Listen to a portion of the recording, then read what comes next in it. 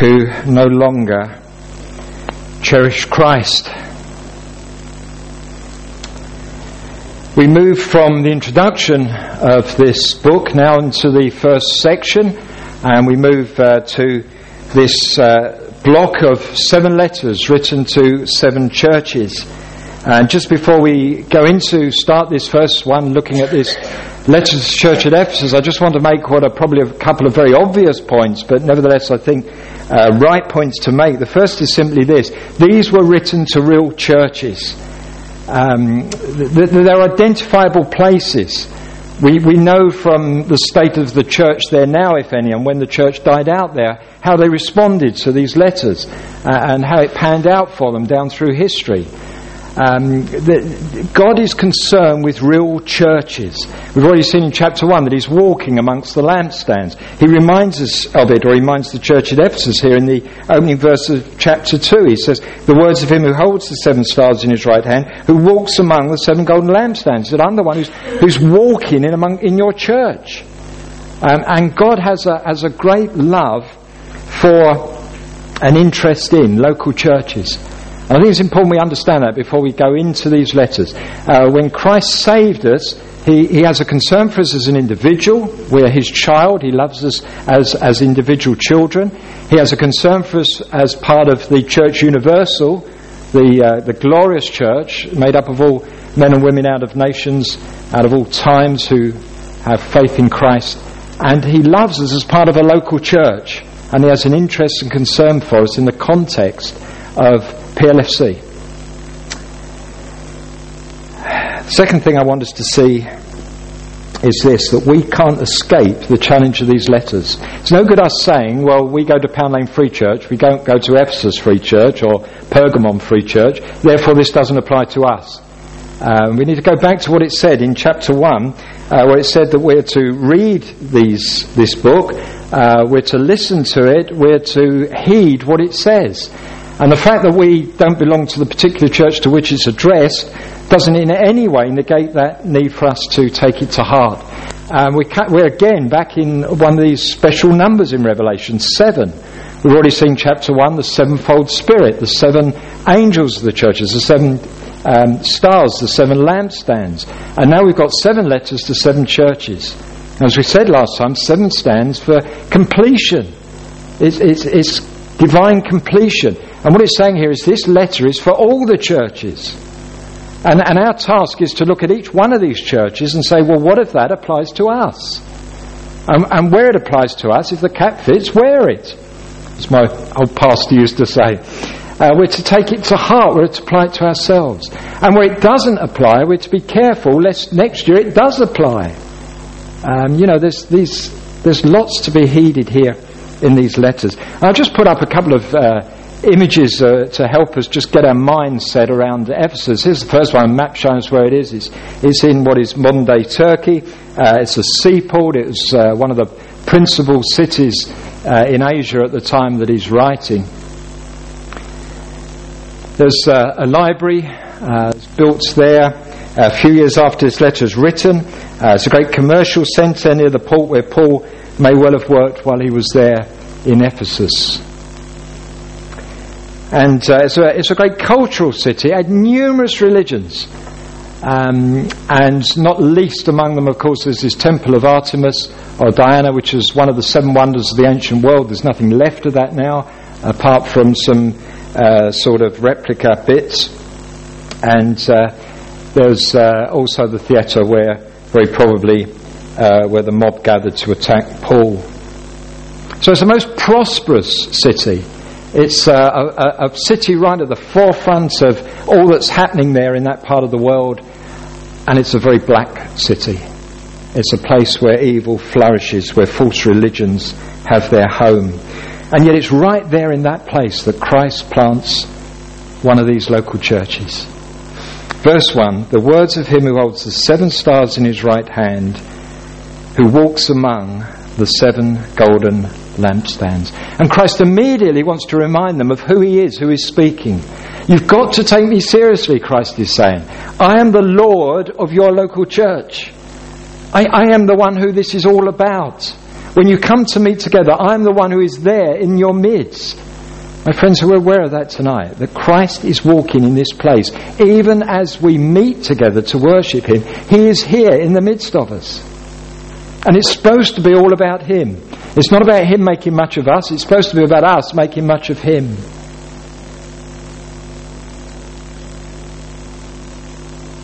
Now, let's see what they've got right. Because without question, they've got a lot right, this church. And it's typical of Christ, and it's typical in all these letters, that where he can find something good to say for them, he says that. He puts it first. He says, I can say this in your favour. And look at all the things he says in their favour. First of all, verse 2, they're a hard-working church. Now, how many churches can you say that of today, that they're actually hard-working for the Lord? I mean, most Western Christians today are hard-working in their secular work. They're hard-working in their home. They're hard-working at their hobbies. But how many are truly hard-working for the Lord? But the Lord looks at this church and he says, but you are. You're a gathering of Christians who are very hard-working in the cause of Christianity. Verse 2, I know your works, your toil. And not only are they hard-working, but they persevere at it. For he says, and your patient endurance. And even today, when you find churches where people are hard-working, very often there isn't much patient endurance with it. They're like a racing car, you know, that the flag goes or the lights change and they're off, and yet before they reach the first bend, there's a block in the fuel pipe, they're hiccuping and stalling. You know, they set off with a burst of enthusiasm on some project, and then just a little way down the line, it's all forgotten and gone. This church are not like that. They've looked at the needs. They've set up their youth programs. They've got their teaching program. They've got all their community things to try and reach out into the community round about them. They're an active church. They're a hard-working church, and they persevere at it. And there's more. Verse 2, they're a discerning church. Look what he says. They've tested those who call themselves apostles and are not, and found them to be false. What a need today for spiritual discernment in the church.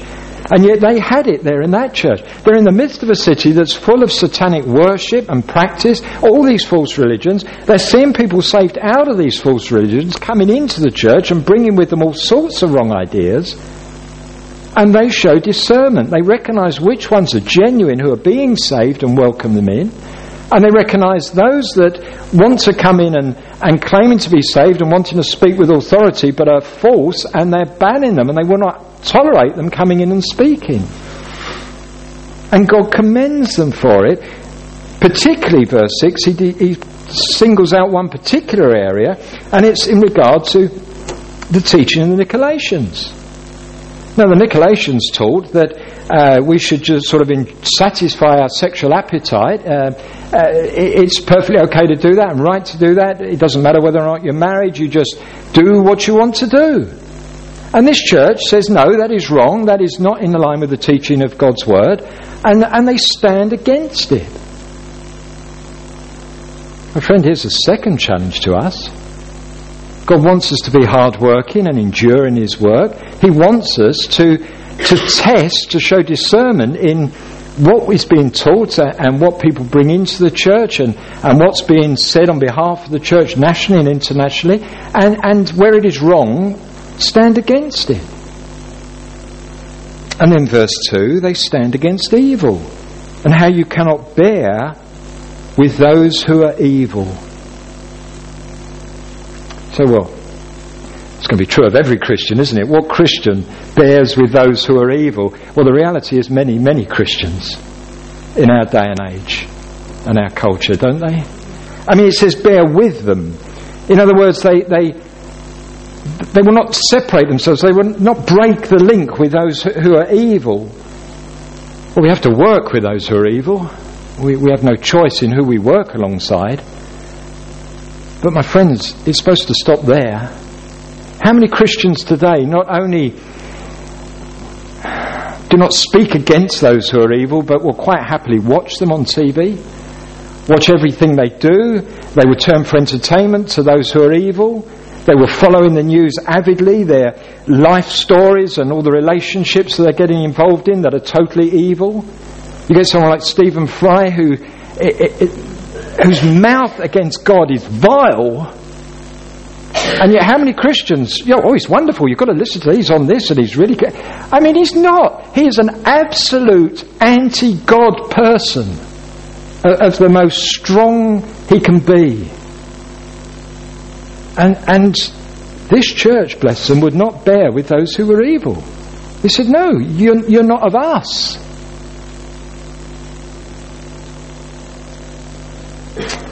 And then fourthly, they've been tested under persecution. Because of their clear statement that they're Christians, because of the work they're engaged in the community, because they're pushing the doors and trying to communicate with those out there about Christ, they're being persecuted for it. And Christ says, I've seen it, I know what you're going through, I know what you've been through, and I have this in your favour. Verse 3, you're enduring patiently and bearing up for my name's sake. You're not ashamed to identify with me. When the persecution comes against you, you don't turn round and renounce your faith in me. You say, no, I'm a Christian, this is where I stand. And the Lord says, I have that in your favour as well. My friends, what a challenge to us today. You put all of those things together, they're a hard-working church, they're a discerning church, they stand against evil, and they've been tested under persecution and not renounced their faith in Christ. You say, what a church! Well, in that regard, they are. So before we go any further, let's just ask the obvious question. How is your commitment and stickability in the practical things of our Lord? You're involved in a youth group or whatever, and you've been doing it maybe for a few years, and it's getting to that point, you're like, it means I've got to turn up at this time, it means I've got to go down for prayer, it means we've got to have leaders meeting, it means... This church weren't like that. They were saying, that's our work, that's what we do for the Lord. How's your discernment? Don't we live in days when we need discernment as Christians? With all the false teaching that's going around and all the compromises being made in the church. How's your rejection of all that is wicked? So hard, isn't it, to live out there in the world, to be in the world but not of the world, to not let it start to shape us, to not let it start to be acceptable to us, to keep our minds sharp. But that is wrong. I have to listen to it and I hate it every time I hear it. And how's your persecution? Or are you just keeping so quiet that you're not persecuted? Well, that's what they get right. But see what they've got wrong. Verse 4. And this is absolutely frightening, isn't it? But I have this against you, that you have abandoned the love you had at first. It's as though the Lord has almost built them up in this amazing list of all they've got right, and you can just imagine them. I mean, this is sent to the angel, and if we understand angel to mean the minister, which I think is the word should be understood to mean. So this is the letter that Jesus gives to John to be sent to the minister of the church. He stands up to read it out to the church. This is the letter that the Lord has sent. And he starts going through all these things, and you can just imagine them sitting there saying, that's right, we do that. Yeah, we've got a good program running of all the events. We test people and we prove the false apostles false. We stand against evil. We have been testing under persecution, and our Lord's seen it and our Lord knows it. Praise the Lord. And then the Lord says, but I've got one thing against you. And you can sort of almost imagine them thinking, well, that's not too bad, is it? He's had 4 good things in our favour and he's only got one thing against us. Come on, Lord, what is it? And the Lord says, you don't love me.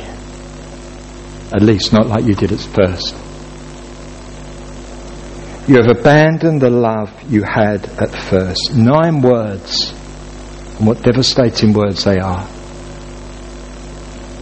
Can you imagine how this must have hurt Christ to dictate this letter? He can look at this church and he can see so much in its favour, so much that he can put down and say, I commend you for this, I commend you for that, and all the time knowing that he's got to come to the one that really counts. They don't love him like they used to. It's all become a matter of works. It's all become a matter of duty. It's all become a matter of tradition. It's all become a matter of this is what we do as Christians. You don't love me anymore. And I can sort of imagine how the church might have reacted to that when that was first read out. Lord, what do you mean? How can you say that? We've been persecuted for you. We're going out there into the world. We're standing up and saying we're Christians. We're getting beaten up for it. We're losing our jobs over it. Some of them might even be martyred because of it. How can you turn around and say we don't love you?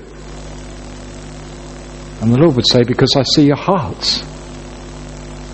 I'm not talking about what you're doing. I'm talking about what's happening in here. You don't love me as you once did.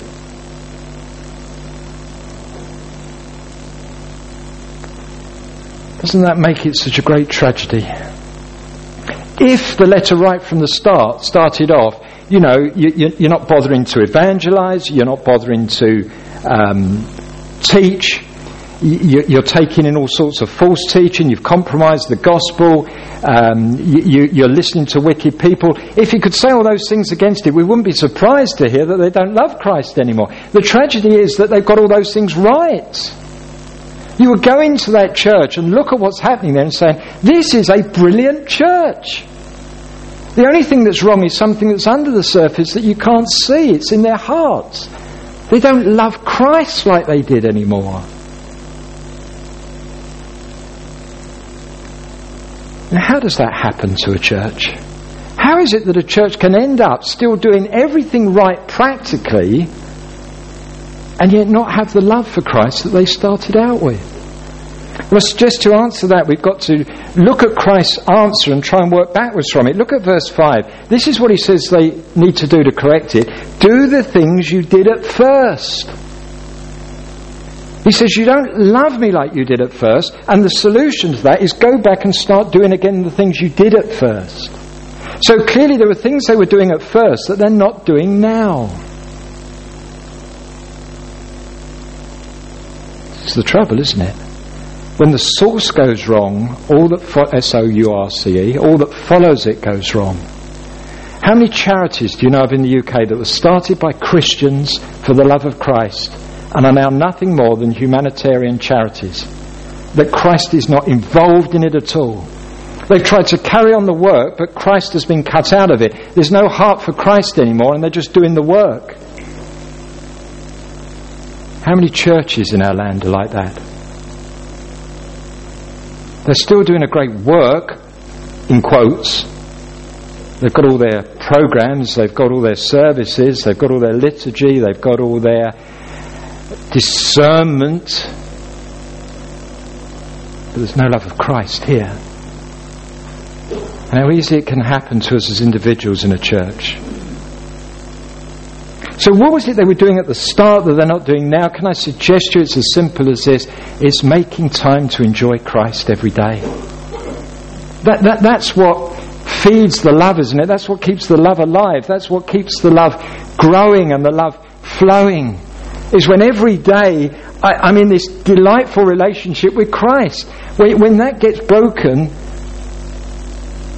the love starts to die with it. No, when they started, they would have spent time in prayer with him each day as individuals. They would have spent time in his word. They would have spent time in praising him. They would have spent time enjoying him. So why, if they started off with all of those things and from that blossomed all of this work and activity that they're involved in, why is it that they're not doing it now? Well, we're not told the answer to that, are we? But can I suggest it might just be as simple as this?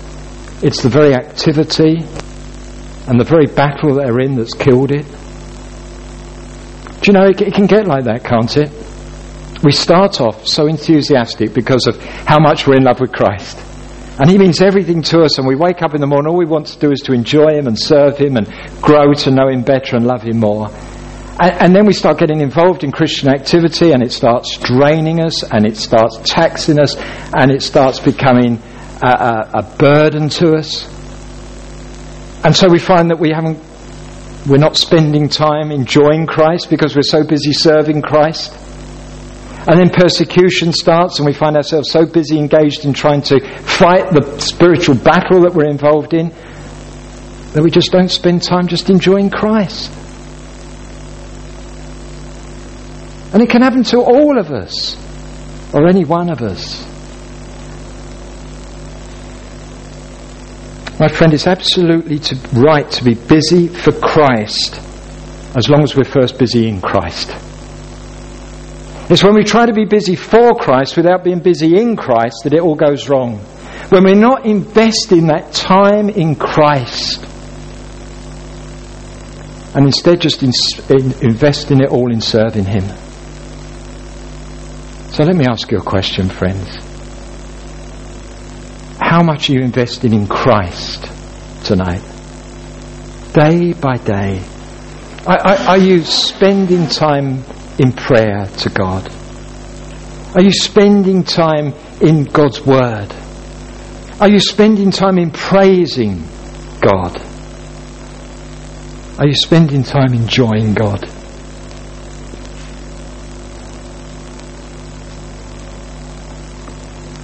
And you say, but I haven't really got the time to do it. Then in that case, something is wrong. Because you can be serving God 23 hours of the day and sleeping 1 hour of the day, and it will be a disaster. We need to be spending time in Christ. We need to be spending time just meditating on Him, speaking to Him, praising Him, enjoying Him. And then the other things will flow from that, and they'll flow rightly from that. And that's what this church has got wrong. So see what they need to do as we close.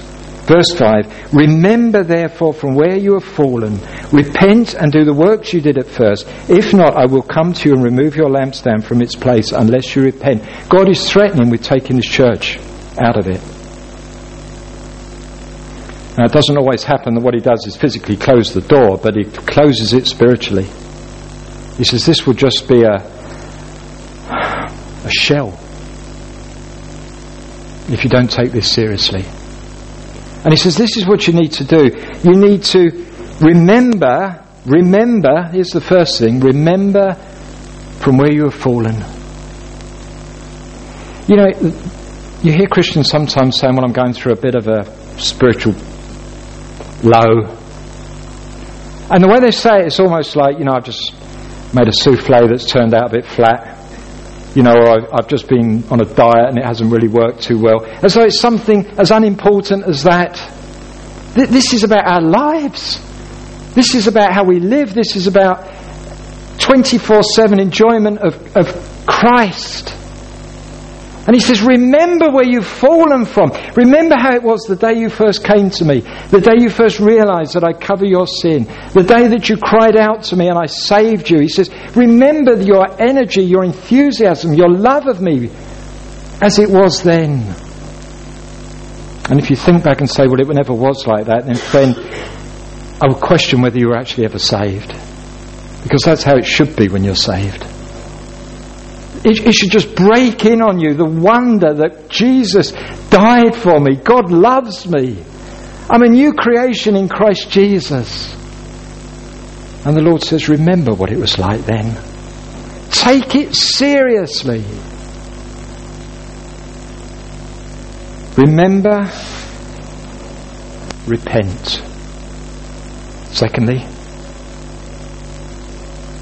remember therefore from where you have fallen, repent. Turn around, in other words. Don't just say, oh yes, I remember what it's like. What a shame it's not like that now. I remember what it was like. Maybe one day it'll get back to being like that. But I'm too busy at the moment. He says, remember what it was like. Repent your sin. There's no reason why it can't be like that again this minute. What it requires is that we just fight the pride and get down on our knees and ask God to forgive us and say, Lord, from this moment on, I'm going back to where I started. I want to enjoy Christ like I enjoyed Him then. I want to worship Christ like I worshipped Him then. I want to walk each day with Christ like I walked it then. And return. Remember, repent, and return. Do the works you did at first. Get that regime back in your life again. And if that means we've got to wake up an hour earlier, and if that means we've got to cut out some of the TV, and if that means we've got to stop watching things or reading things that are evil or wicked or just wasting our time, we've got to do whatever we've got to do to put that regime back in place in our lives. That we spend time each day praying, reading the Bible, worshipping God. It's one of the things I used to enjoy when I was driving a long way to work. I still do it walking down Coates Road, but it doesn't last as long. But to me, travelling to work is a wonderful time for worshipping God. And if you drive at a reasonable speed, there aren't even too many distractions, are there? You're just in a stream of traffic and you just keep your distance and just drive along. And your mind and your heart can be just caught up in worship and praise to Christ. He says, get it back there again. He says, otherwise, I will deal with it. I'll even come and just take this church out of it. Because he says, I haven't got an interest in churches that are doing all the works but don't love me. My desire is the churches, the people in churches, the church, the people, their hearts delight in me and their work flows from that, and I pour out my blessing upon them. Listen to Deuteronomy 28, verse 47 to 48. This is God speaking to Israel. This is what he says. Because you did not serve the Lord your God with joyfulness and gladness of heart, because of the abundance of all things, therefore you shall serve your enemies whom the Lord shall send against you, in hunger and thirst, in nakedness and lacking everything. Do you get it? He doesn't say, because you did not serve the Lord, this will happen. He says, because you did not serve the Lord your God with joyfulness and gladness of heart, this will happen. They were serving him, but they weren't serving him with joy and gladness of heart. The Lord says, that's what I require. My friend, do you cherish Christ tonight? I pray you do.